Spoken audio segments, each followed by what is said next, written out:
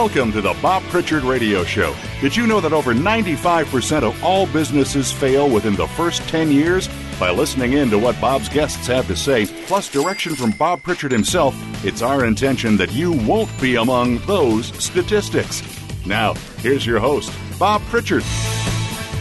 Hello, world. Welcome to the 405th edition of the Bob Pritchard Radio Show on Voice America Business Channel.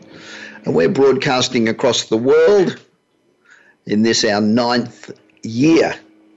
I'm actually heading back to Los Angeles tomorrow after a whirlwind 10 days in Ecuador. I've loved it down here. It's great. Pity I have to go back to some degree. Now, we usually talk business stuff on this show, but today I'm going to talk about bees, because bees are important and much more important than we probably realize. And bees are disappearing, and they're absolutely essential for our food production system. Now, let me just tell you a few sort of mind-blowing facts about bees. Now, whether you're fascinated by them or absolutely terrified of them, you do enjoy the fruits of their labor. Bees play a vital role in our ecosystem by polluting plants, and they pollinate $1.5 billion worth of US food crops a year. 1/3 of absolutely everything that we eat comes from pollinators like honeybees. But unfortunately, their numbers are declining, and declining rapidly and dangerously. Research from the University of Maryland reported that last month that about 40% of the US honeybee colonies died between 2018 and 2019. And that's the highest number loss in 13 years. And this same situation is happening all over the world. 1/3 of 353 wild bee and hoverfly species have declined in the last 10 years. And these losses are primarily due to decreasing crop diversity, poor beekeeping practices, pesticides, and the loss of habitat caused by human activity and climate change. So let me tell you 12 things about bees that you probably didn't know. The oldest bee fossil is 100 million years old. Researchers from Oregon State University found a bee in Myanmar's valley that dates back 100 million years, and it's one of the oldest fossils on record. It's a bee. There are more than 20,000 species of bees. Now, there are honeybees and bumblebees and many other fly-like and wasp-like creatures, but 200,000 of them. This is something you're going to find difficult. In the US, there are more than 115,000 beekeepers. Do you know a beekeeper? You'd think with 115,000 beekeepers, you'd at least know one, wouldn't you? I don't know any. And I know a lot of people, but no beekeepers. And honey's produced in every state, with North Dakota, Montana, South Dakota, Florida, and California the top honey-producing states. Here's another one that might surprise you. They're better than me sometimes. Bees can differentiate between different human faces. They can tell one face from another. You know, how often do you go to a bar, have a few drinks, and everybody looks exactly the same? Well, bees, what you need is a little trained bee that can tell you who people are. So they can identify faces. Bees are the state insect of 16 US states. So 16 US states have the bee as their state insect. And that's incredible. In Utah, honeybees are the state insect, and Utah's nickname is the beehive state. Bees can't talk, but they do communicate with their movements, like headbutts, and while researchers could say that means stop, and waggle dances that show where the nest is. Pretty fascinating. A queen bee can live for up to 5 years. So the worker bees live about 5 weeks, but the queen bee lives 5 years. So see, it just It does matter what family you're born into. Queen honeybees lay 2,000 eggs a day. So queen honeybee's the only fertile female in a hive, and she lays 2,000 eggs every day. And each individual worker honeybee makes only 1/12 of a teaspoon of honey in its entire life. So think how many bees it's taken to make a bottle of honey, with each worker bee just making 1/12 of a teaspoon of honey over its entire life. See, I told you this segment on bees would be fascinating. And bees produce substances other than honey. They build honeycomb, which is great. They also create bee bread, which is like an edible pollen. And they make an gluey substance called propolis. All of these things can be eaten. And worker honeybees can fly 20 miles an hour. That's 32 kilometres an hour. So those tiny little guys can fly 32 kilometres an hour.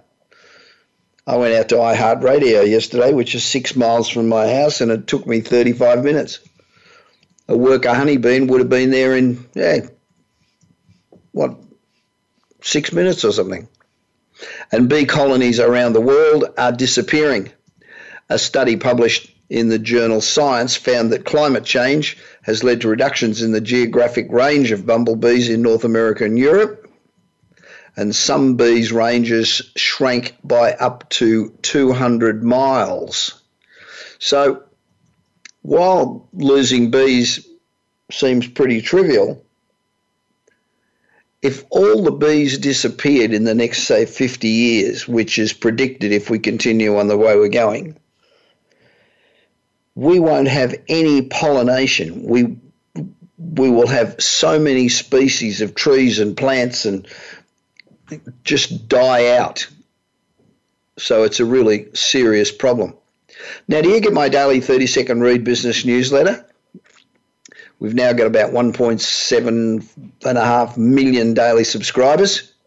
It takes just 30 seconds to read every day, 30 seconds to a minute, and every day we tackle a different subject, from advances in medicine. We talk about new apps to new technology. We talk about Hyperloop, autonomous cars, blockchain, cryptocurrencies. And in tomorrow's newsletter, I talk about how meat equivalents, such as Impossible and Beyond, have exploded on the US scene, dramatically increasing shelf space. And now, almost overnight, nearly all of the fast food chains are introducing a meatless hamburgers and tacos. So where do we go from here? Does that trend continue, or is it a flash in the pan? Well, if you want to find out, go to my newsletter tomorrow.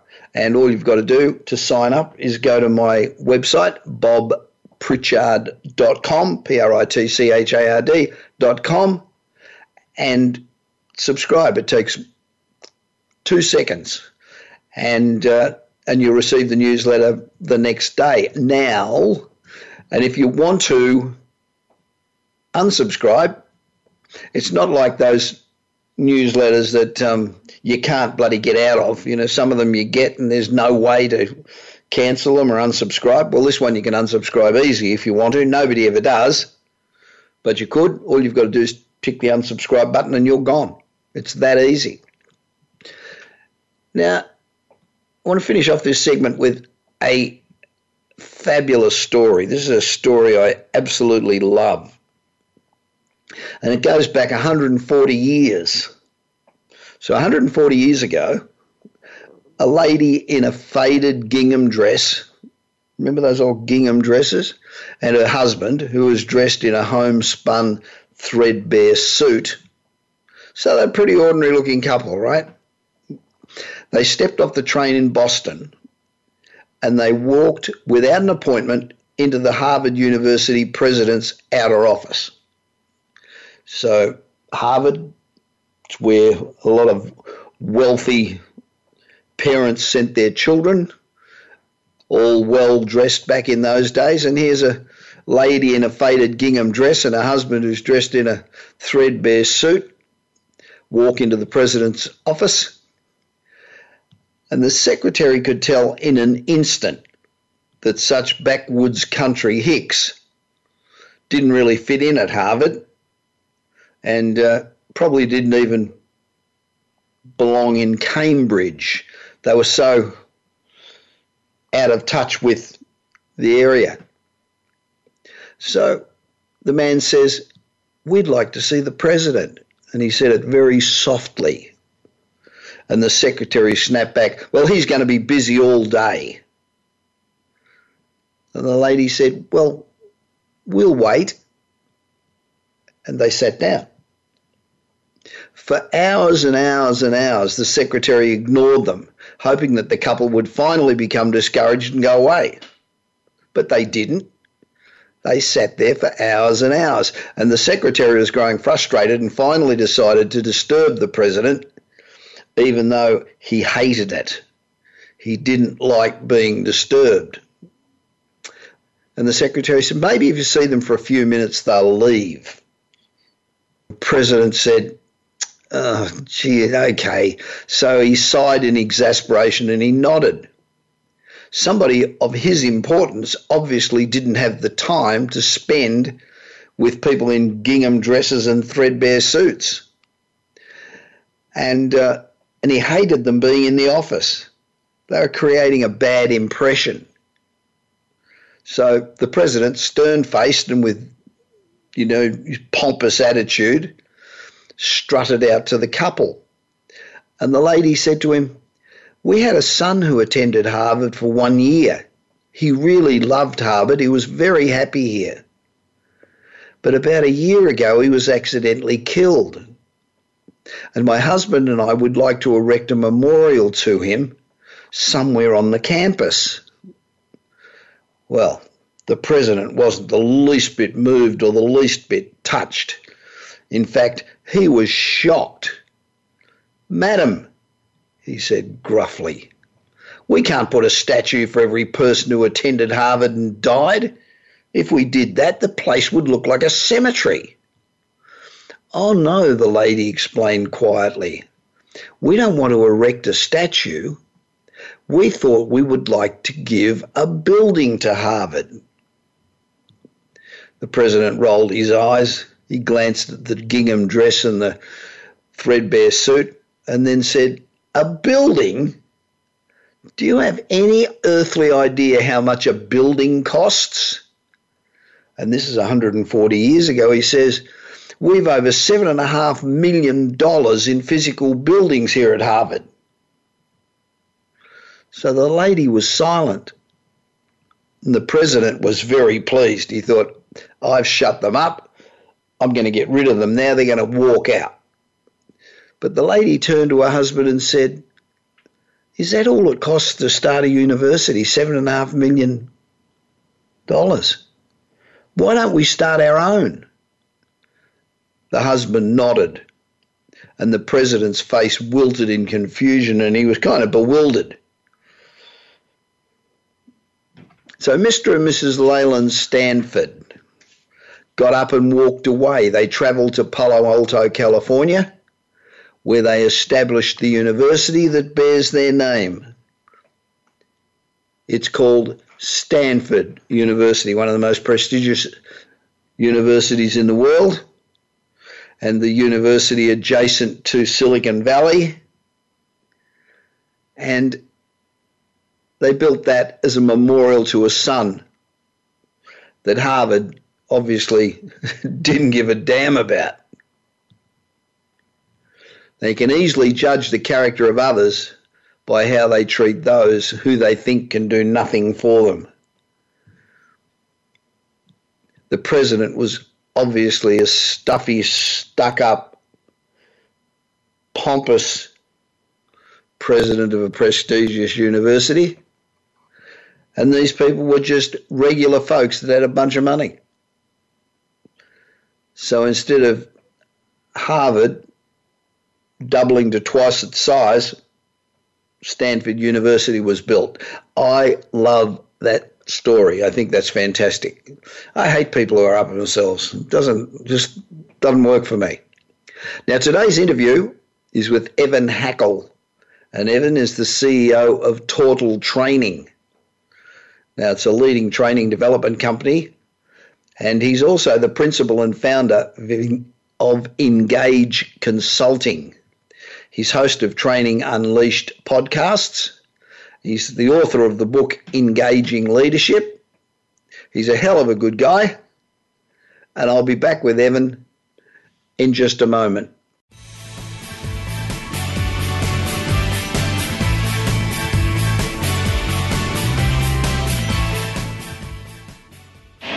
Do you want your business to achieve results you never thought possible?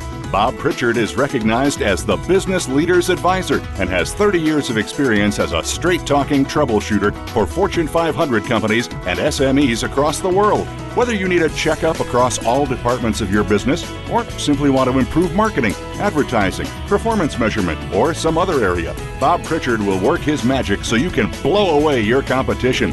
Bob Pritchard is also one of the most in-demand speakers in the world. Over 1,500 clients on 5 continents and countless standing ovations are a testament to how he changes the fortunes of business.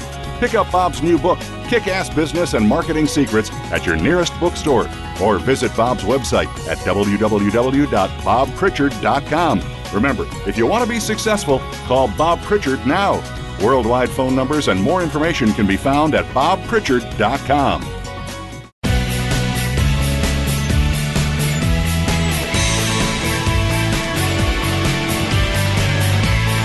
You are listening to the Bob Pritchard Radio Show. To connect with Bob, please send an email to bob@bobpritchard.com. That's bob@bobpritchard.com. Now, back to the show. Welcome back to the Bob Pritchard Straight Talking Radio Show, where over the past 8 years we've given you an insight into the lives of somewhere around 400 of the world's most interesting business people. We've talked about the services they provide, and the challenges they faced, how they've overcome those challenges. But behind it all, we try to find out what it is that makes them tick. It's extremely difficult to create a successful business. Only about 2 in every 100 startup businesses succeed. So we want to try and find out what it is that those 2 that succeed do that the 98 that fail don't do. And I've mentioned this a number of times, but it is extremely important for small businesses, startups, entrepreneurs to surround themselves with mentors, people that they can come on board with the business and give you straight advice, people that have done it before, people that preferably have been in your type of industry before and know the pitfalls and know what you need to do. It can make a hell of a difference to your success. I've had mentors for probably 30 years, and the same people have mentored me all the way through, and I would have made millions of mistakes. I have made millions of mistakes, but I would have made millions more if I hadn't have had good mentors. Evan Hackle is CEO of Total Training. It's a leading training development company, and he's the principal and founder of Engage Consulting, which is INGAGE, which is kind of cute. He's the host of Training Unleashed podcasts, the author of the book Engaging Leadership, and guess what? He's a speaker, like most of us. He speaks on seeking excellence, better together, engaging leadership, and attitude is everything. Hi, Evan. Welcome to the Bob Pritchard Radio Show. You're being heard right across the world. I am very happy to be here. Very happy to be here. Where are you right at the moment? I am outside of Boston, Massachusetts, as we speak. Okay. I went over there just recently for just a few days. I actually gave a speech and then had a few days break. It's a great part of the world, but you can have the cold. But I like to ski, Bob, so it's okay by me. I'll take the cold. Yeah, but you got to work. That's the trouble. You know, Snow and cold's fun for about the first hour and a half until you have to start shoveling it, and then all of a sudden it wears thin real quick. What's the difference between a leader and a manager?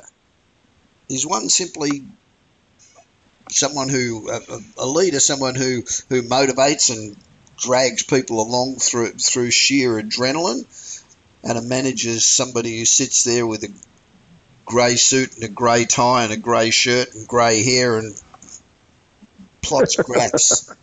What's the difference? Well, it's interesting you describe it that way, because I think if you ask somebody, would you prefer to be a leader or would you prefer to be a manager? Everybody go, I want to be a leader. Who would want to be a manager? I think if you ask an employee a question, would you rather be inspired and motivated, or would you rather be told what to do? And everyone go, yeah, I want to be inspired and motivated. So everyone grasps that they need to be, they want to be a leader. They want to be inspired. They want to be motivated. Right. But the reality is, both organizations need both. Right? You need vision, you need inspiration, you need passion.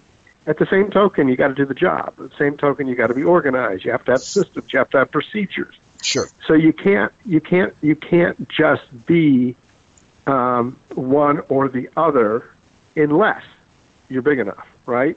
Large corporations, a good example of this is Apple, right? Right. Steve Jobs could be the most innovative, the most dynamic leader in the world because he had Tim Cook, and Tim Cook did the day-to-day. Yeah, and he could be a total asshole as a manager. Yeah, right. And so, but, if you're a normal corporation, like most of the people listening here, you don't have a person who's, a full-time CEO leader who then has got a COO manager that's operating. But every business needs to have vision, have direction, know where they're going, and also needs to have a manager that sits back and does budgets, sits down with people, does planning, sets goals, the common term KPIs or metrics. Yep. Of where people need to go, and you have to have both skills, but they're both very different skill sets, and it's very normal. And go back to why do businesses fail?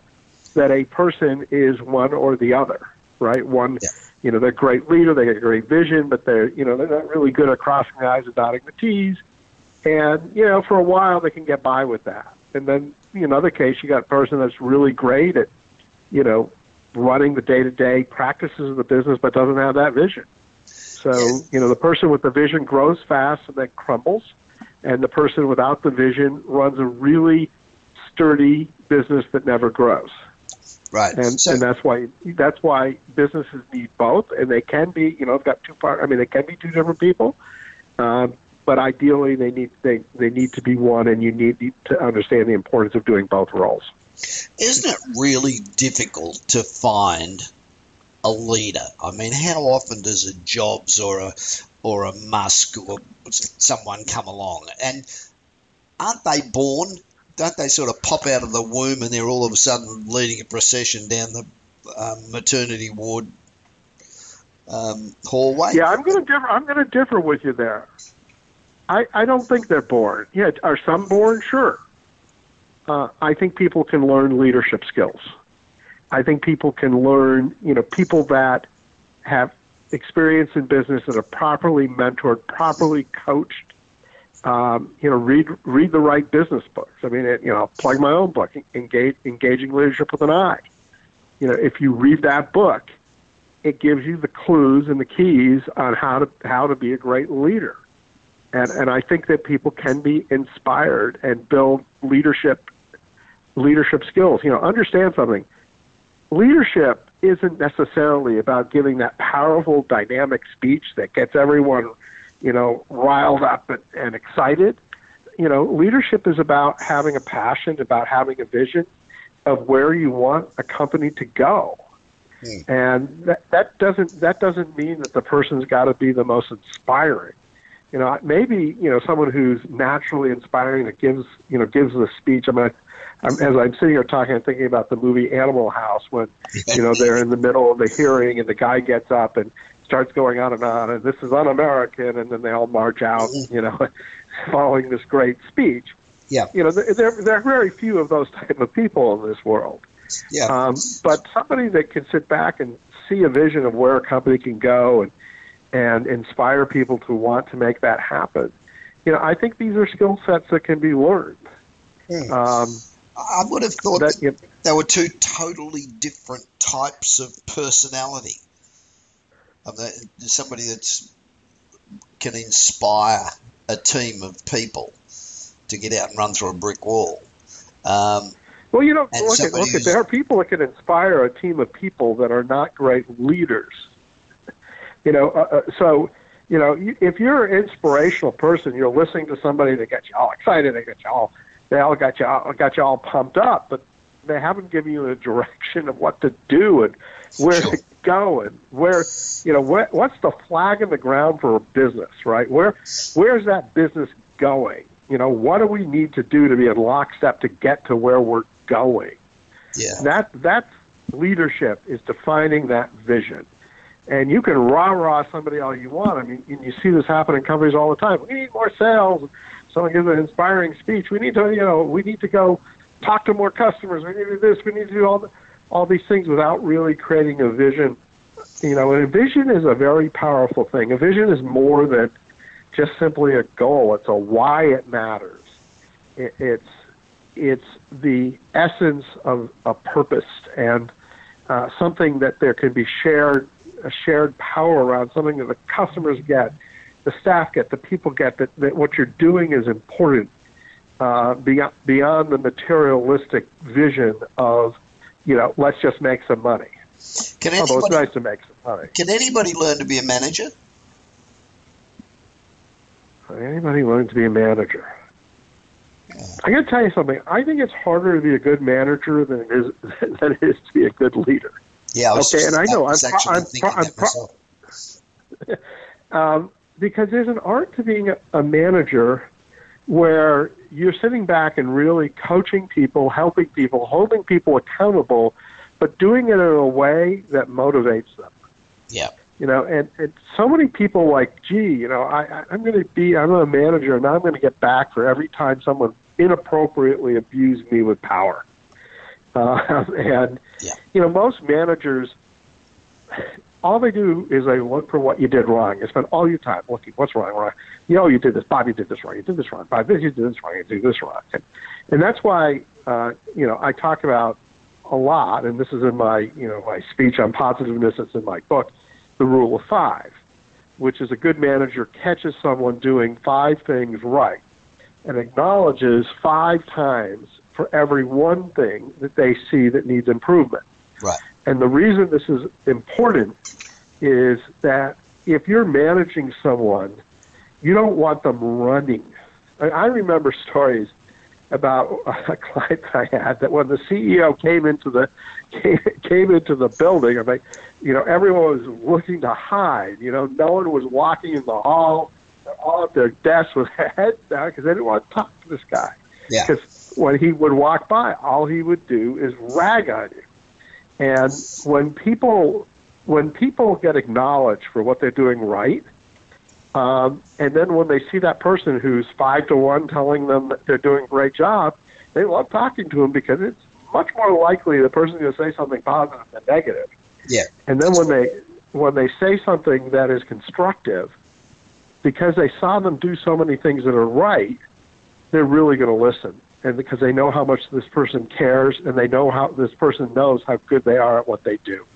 Yeah, and it keeps everybody motivated. Yeah, it does, and I think that's a hard skill set to develop, and it's certainly contrary to what you watch on TV. I think TV is one of the greatest training tools in the world on life. Unfortunately, it just trains us all on the wrong things to be and how to behave. That's the problem. But I mean, we get so much by watching.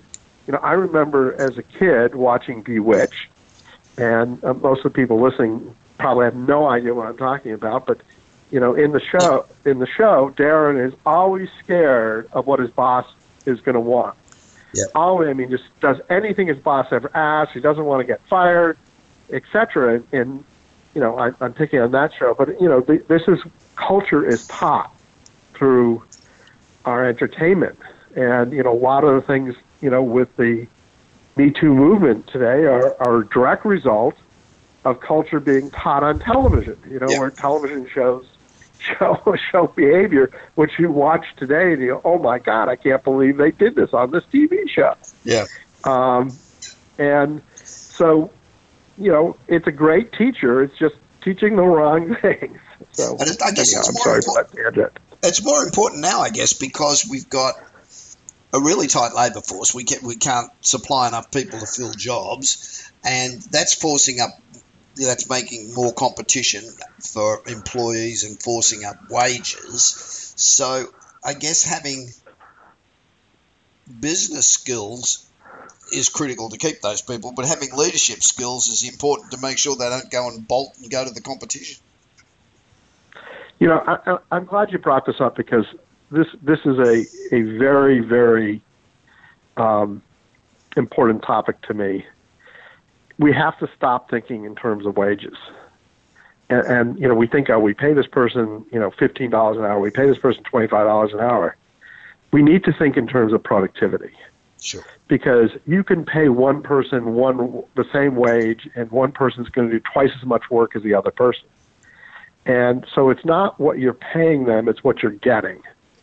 And so some companies just insist on, hey, we're just going to pay the lowest market wage. We just, because, everybody, we're in a tough industry, particularly people like in fast food restaurants and people working in retail.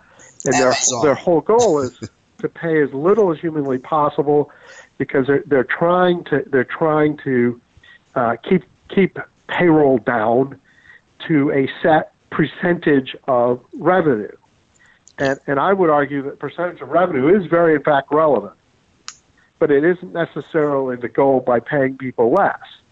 If you have better people that are more productive, that get more done, and you pay them more and you don't lose them, you're going to make a lot more money. Yeah. So it's very short-sighted to just simply look and say, what are we paying people? Let's look at, and depending on what they're doing, what's their output? If they're working in a hotel and they're cleaning rooms, for instance, how many rooms do they clean? An hour. Yeah. What if you if you can change the dynamic with the right people, and they can clean twice as many rooms in an hour as by hiring the people that would accept the job at the pay you wish to pay. Well, is that bad? It's easier to manage half the number of people. Your benefits are half, and you're paying them twice as much, but they're doing twice the work. I would argue a company's far better off doing it that way than it is simply trying to hire people at the lowest possible amount. I guess this is where you need to be a good manager, because if you've got a number of people all doing the same job, all doing the same job, but not necessarily the same productivity, but all getting different levels of income, then you're likely to have a war on your hands, aren't you? Well, the problem is, if you simply pay people a lot, but you don't manage them well, you don't look at what they're doing for productivity, you're not a good manager. You're exactly right. You're a bad manager. Yeah. And people need to know what you're. It's amazing. I talk to so many people. I know you talk to so many people. Do people know what you expect? Yeah. That's just that simple. Do they know? No, they don't know. No one tells them. Yeah, that's true. I'm talking about hotels, because last month I was hired by a fairly major hotel organization with thousands and thousands of hotels, and I spent a lot of time talking to people, and you sit back and you just shake your head and go, how do you expect someone to be happy at work when they have no idea what success is? Yeah. Right? If you hire someone and you don't tell them here's our expectations, and by the way, here's how you're doing versus your expectations. How do they know they're doing a good job? Yeah. And then they get frustrated and they leave because who wants to work in a place where you're doing a miserable job that's tough to do, and you have no idea if you're successful, and people are only spending their time complaining about what you're doing poorly. Yeah. Yeah. It doesn't work. Yeah, that makes a lot of sense. So I'm sitting out there and I'm starting up a new business and I'm about to create a business plan. And what are the most important things that I should be looking at to put in that business strategy? Well, the key thing you have to sit back and say to yourself is, what am I doing that's better than what other people do? What's the competition doing? What's my niche? What do I do that's better? What's my unique proposition? And what is my vision for where this company needs to be going to be successful? And if you're, look at there, that's not to say you can't have a business that, does what other people do. It's just, if you do, just expect it to be that. Yeah. So let's say, just for instance, that you're electrician and you want to start a business as an electrician, and basically the work is going to be maybe you and an assistant, and your goal is just to be an electrician and find some business. Do you need to have this differentiator and thing I just described? Probably not. But let's just say, for the sake of argument, you're looking to build a really great business, which is what I think you're talking about. Sure. Then you got to sit back and say, what do other people do? What will I do differently? Why will it matter to people? It always makes sense before you start to validate. I know people, oh, yeah, I'm going to open up a consulting business. Great. Before you open up a consulting business, get a couple clients. And they go, what do you mean? I go, well, how am I going to get clients if I don't have a website? I don't have this, I don't have that. Figure out what you're going to consult on, why it's going to be different, talk to people, and if you can't, before you open, have a few clients, maybe this isn't the business to be in. Yeah. And so having that differentiator, knowing what it is, having a clear vision of where you're going, then doing the math, understanding what it's going to cost. It's interesting, and I haven't checked the statistic in years, but so I hate being the people that give bad facts. But I did check this statistic at one time, and more people go out of business because they're doing too much business than too little. And they don't understand the issue and the impact of cash flow. They don't understand if they have to buy inventory. If you have a business that's making, let's say a 10% profit, which is pretty nice. Yep. But the average person pays you in 90 days, and you have inventory that's equivalent to, a couple months' sales. You can grow your business, but your cash will, it's not like you're buying things that are worthless. You're buying good things, but you're going to spend a lot more buying inventory and a lot more funding receivables than you're going to earn in profits. And a lot of businesses are seasonal too, and people don't plan their cash flow. So all of a sudden, business just drops off because of seasonal reasons, and your income drops off, and all of a sudden you've got mouths to feed, and you're in trouble. That's exactly right. Which is why it's important to do financial planning and to sit back and realize what the impact of the business is, and to be properly funded to get started. Yeah. Of course, that's difficult. If you're starting a small business, then one of the biggest problems that I see when I talk to small businesses is that whoever is the principal of the business, the guy who invented whatever they're going to do, has to all of a sudden be not only the inventor but the HR person and the accountant and the lawyer, and he's got 57 roles all of a sudden, most of which they have absolutely no experience in doing. So how do you address that if you're a small business? Should the entrepreneur be the sort of inspirer So, and so, you need so to hire a Bob, manager? let's play a game. Let's play a game. Okay. Give me a business that somebody wants to start, and I'm going to answer your question. Okay. I want to start a car sales yard. I want to sell cars. A car? Yeah, I want to sell cars. So I start off with a small yard, and I've got half a dozen cars that I want to. So you want to sell used cars? Yeah.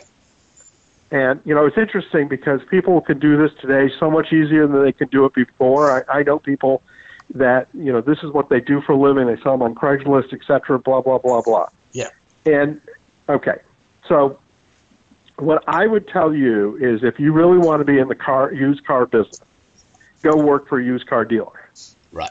Take a job maybe you wouldn't normally take, and maybe you're only going to start with 6 or 10 or 15 cars. Go work for somebody bigger and learn the business. Learn and see what happens. See the ins and outs. See what their best practices are in terms of sales technique. See what they do to finance their vehicle, what they do to acquire their vehicle. Learn the business, then go start your own business. Yeah, to learn on your own is very expensive. Is that to say that someone can't be successful just starting it and doing it themselves? No, you can be. It's all about risk. But only 2 in 100 are going to be successful. That's exactly right. So, if you want to start a restaurant, I cook. I love cooking. A lot of people, you should start a restaurant. Yeah, that's an easy. And I think to myself, I want to work every night.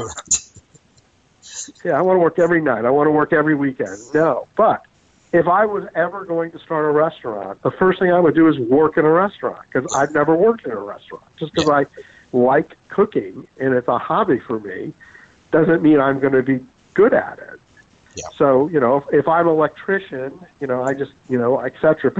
I want to spend time working in electrical, for someone to learn the trade. I mean, the other alternative is to buy into a franchise. Yeah. And, a lot of franchises are excellent vehicles for people to get going. And they definitely reduce risk in terms of success, at the get-go, at the beginning, for sure. That's not to say they aren't with risk. Yeah. And I think there's a misnomer to think you buy a franchise and you buy complete safety. That's not true.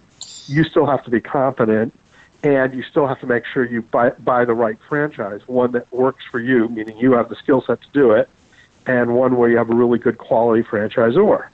Not all franchisors are great. Yeah. A lot of them are great. But, that's if someone says, gee, I have a little money, I want to do something, then that's a great way because you're getting the best practices, you're getting the help, you're getting all of those kind of basic things. I guess a restaurant's a pretty good example because you might think you're a pretty good cook. You might be a pretty good cook, and you're terrific at whipping up meals for your wife. She's absolutely thrilled with the food she gets every night. However, when you open a restaurant and you've got scale and you've got to buy the right amount of food, you can't throw food out, you've got all that management, it's a whole different ballgame, isn't it? Oh, yeah, totally. I'll give you myself as an example. Every now and then I go and I run a kitchen for a weekend and I cook food for 70 people, 3 meals a day for basically 3.5 days. Okay? So that's a pretty big challenge, and I love it. It's intellectually great. Has no relevance to my ability to run a restaurant. None. Right. You run a restaurant, you need to have people that are tested and have gone through ServSafe. Restaurants make money making soup because they're using all their scraps, all their leftovers. They're turning food that's waste into money. Yeah. Portion control, all the how you make meals that taste great, that are priced right, that you make good margin on, how you upsell appetizers, alcohol. All these things are very complicated, and rightly or wrongly, it's much more difficult to be successful today than it was, 50 years ago or 60 years ago. Absolutely. Every business has become more difficult, more complex, because people keep getting better, and better. Yeah. And there's more and more of them. And more people want to be their own boss than ever did before. Yeah, and how do you find a site for a restaurant that's the right site? Yeah. But if I went to work for a restaurant, I wouldn't go to work for a lousy one, I can tell you that. I go work for a local regional restaurant group. In Boston, there got to be 10 or 15 of these people that are every year opening up one or two new restaurants that really understand how to run a restaurant. They're really, really good at it, and I've learned. And I'd take different jobs, and I'd move between locations, and I'd learn. And then, after I've learned a lot, built a great plan, determined how my restaurant would be unique and different. I understand how to negotiate rents with landlords. I understand, where good locations are, and I know all these things. Then I start my own restaurant. Right. It was interesting because my son, when he finished college, was going into a startup, and Tim Draper said to him, before you do anything, go and get yourself 3 or 4 years experience at one of the big four, or 3 or whatever there is now, and make sure you understand how business works from top to bottom and how the financial side of a business works. Then think about going into something if you want to. So he went to Deloitte's and spent a number of years at Deloitte's, and then went to Google, and he said that was the smartest thing he ever did, because by the time he went to Google, he really knew, what the hell he was doing. And that's pretty good advice for everybody, I think. It is. I'll throw in a little advice too. If you work in a family business and the family business is doing well and you're enjoying working in the family business, quit. Go work for somebody else for a while and come back to the family business. Because, the problem in your family business that you worked in your entire life is that's what you know. Yeah. And if you really want to help, if the family business is doing well and, your parents are still running it and there's plenty of time, if you go and work at a couple other businesses, when you come back to that family business, you're going to be able to add so much more to the business and help that business grow to new levels. Yeah, but totally if you stay there, perspective, when you stay there, there's the ham story, which you probably heard, but just for some of the listeners that haven't heard, and it's really nothing about ham. It could be just about anything. Yeah. But this couple's over, and the family, the hostess is serving a ham. The ham's delicious. It says, what do you do? How do you cook your ham? What makes it better? And the hostess says, I really have no idea. The only thing I really do that's different is I cut 2 inches off the ham on the end. Right. And why do you do that? And don't know. And they call the mother, and they go, Mother, why do you do that? Well, I don't know. That's what my mother always did. That's why they call the grandmother. And the grandmother says, well, hams are normally 14 inches, and my pot was 12, so I had to cut off 2 inches to get fit in the pot. And dutifully, they're cutting 2 inches off a ham for no reason at all, except for that's how it's always been done. Yeah. And, which really, brings me to, another very valid point for successful businesses. Always got to rethink your business. You always have to sit back and say to yourself, hey, if I was going to open up a business and put myself out of business, what would I do? And then once you know what you do to put yourself out of business, do it first before someone else does it. Yeah. Particularly which I think is it's really important today. So many businesses are getting disrupted that you've got to really stay ahead of the game. Yeah. Rethink everything. Challenge everything. Don't let everything be a ham. Why are you doing it? I always do it. Why do you do this? I always do it. Always. That's the worst reason to do something. Yeah. Do something because it's the right and best thing to do in the business, and challenge yourself. Evan, we're really running out of time. So I really want to thank you very much for speaking with me on the Bob Pritchard Radio Show. Now, if you want to hire Evan as a speaker, visit evanhackel.speaks.com. That's EvanHackel, speaks, SPEAKS.com. And but make sure you don't hire him before you hire me, because that would be a big mistake. But he's a great speaker. How about you hire both of us? Hire both of us. We'll There's the go. We could do a great dog and pony show, I reckon. Thank you very much. I also, on that website, if you go there, even if you don't want to hire me to speak, if you look at my articles and podcasts, there's a wealth of knowledge. And, of course, by my book, Engaging Leadership with an I. Yeah. But it would be fun, Bob, to speak together sometime. Yeah, it would be. It'd be great. I'd enjoy that. Yeah. So thanks very much. And I'll be back with more of the Bob Pritchard Radio Show on Voice America Business Network after this short break.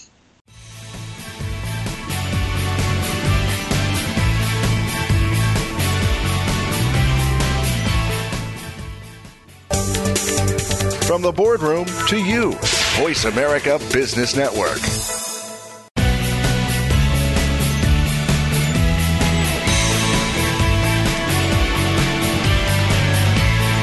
You are listening to the Bob Pritchard Radio Show. To connect with Bob, please send an email to bob@bobpritchard.com. That's bob@bobpritchard.com. Now, back to the show. Welcome back to the 405th Bob Pritchard Straight Talking, absolutely no bullshit business radio show. We're on Voice America Business Network, and we're broadcasting today from Quito in Ecuador in South America. Now, you've probably noticed, but there's been a concerted attack on Google, Amazon, Apple, Facebook, and this is happening worldwide. Politicians across the planet are getting really stuck into them. And to many of us, it seems like governments desperately trying to protect their turf and maintain control. You know, in modern times, most empires have a lifespan of about 100 years. And the American empire is at least 100 years old, and it's possible that our time is running out. Now, at the end of the American period, the obvious period that most people would say is China. China, the next century belongs to China. But does it? What if the next century doesn't belong to a nation state? Now, when it comes to modern power and control, there's a big transition taking place. And the transition's rooted in finance, as are most things. And the way this is playing out, it's possibly not good news for the American empire or the Chinese empire. So is the idea of a non-governmental entity controlling parts of the world really that far-fetched? I'm not sure that there is. Maybe there is a better way to run the world. The way we're doing it now is totally screwed up. The world's full of problems.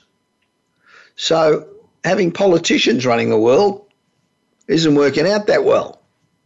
Now, imagine a world where leadership is egalitarian, with decentralized boundaries and borders. Essentially, it'll be a world where there's no government per se. Imagine a world free from central control and economic mismanagement. Think of how much money the bloody government wastes every day. Probably 50% of all money that we pay to the government just gets blown. What if we threw the concept of a nation state away? It might not be the way the world works in the future. The big players of the tech world, Apple, Microsoft, Amazon, Google, and Oracle, they're all financial giants poised to wrestle control away from governments. Their combined total revenues are over $800 billion. And in terms of cash, Microsoft, Apple, Amazon, Alphabet, and Facebook are sitting on at least $100 billion. And that's not including the hundreds of billions in short-term investments that exist on their balance sheets. In short, pulled together, the might, power, and influence of the world's biggest tech companies and their combined networks could be the most powerful on Earth. They're certainly more powerful than the US government. All the regulators and authorities can really do is try to build a fence around the growing might of big tech.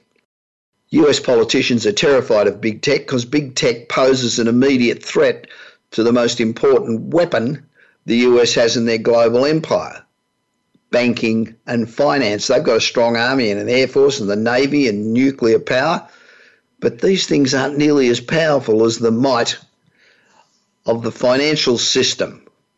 There's a draft piece of legislation in America now to stop the big tech getting into banking. This legislation is known as the Keep Big Tech Out of Finance Act. And the Senate and House Committees on Finance's grilling of Facebook over the past few weeks shows how resistant the US is going to be to the global dreams of big tech.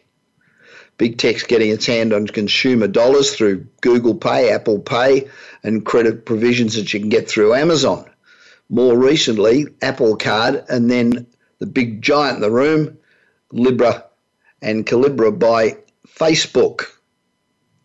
So Facebook's Libra is the first direct foray into redistributing the power of Wall Street and government amongst themselves and controlling the world. So the question becomes, does the Keep Big Tech Out of Finance Act succeed? Does Libra get shut down? Do Wall Street and the US retain power? Or are we on the cusp of a massive change to the status quo? I reckon they're all great questions. Now, somebody extraordinarily brilliant once said, imagine there's no countries. It isn't hard to do. Imagine all the people living life in peace.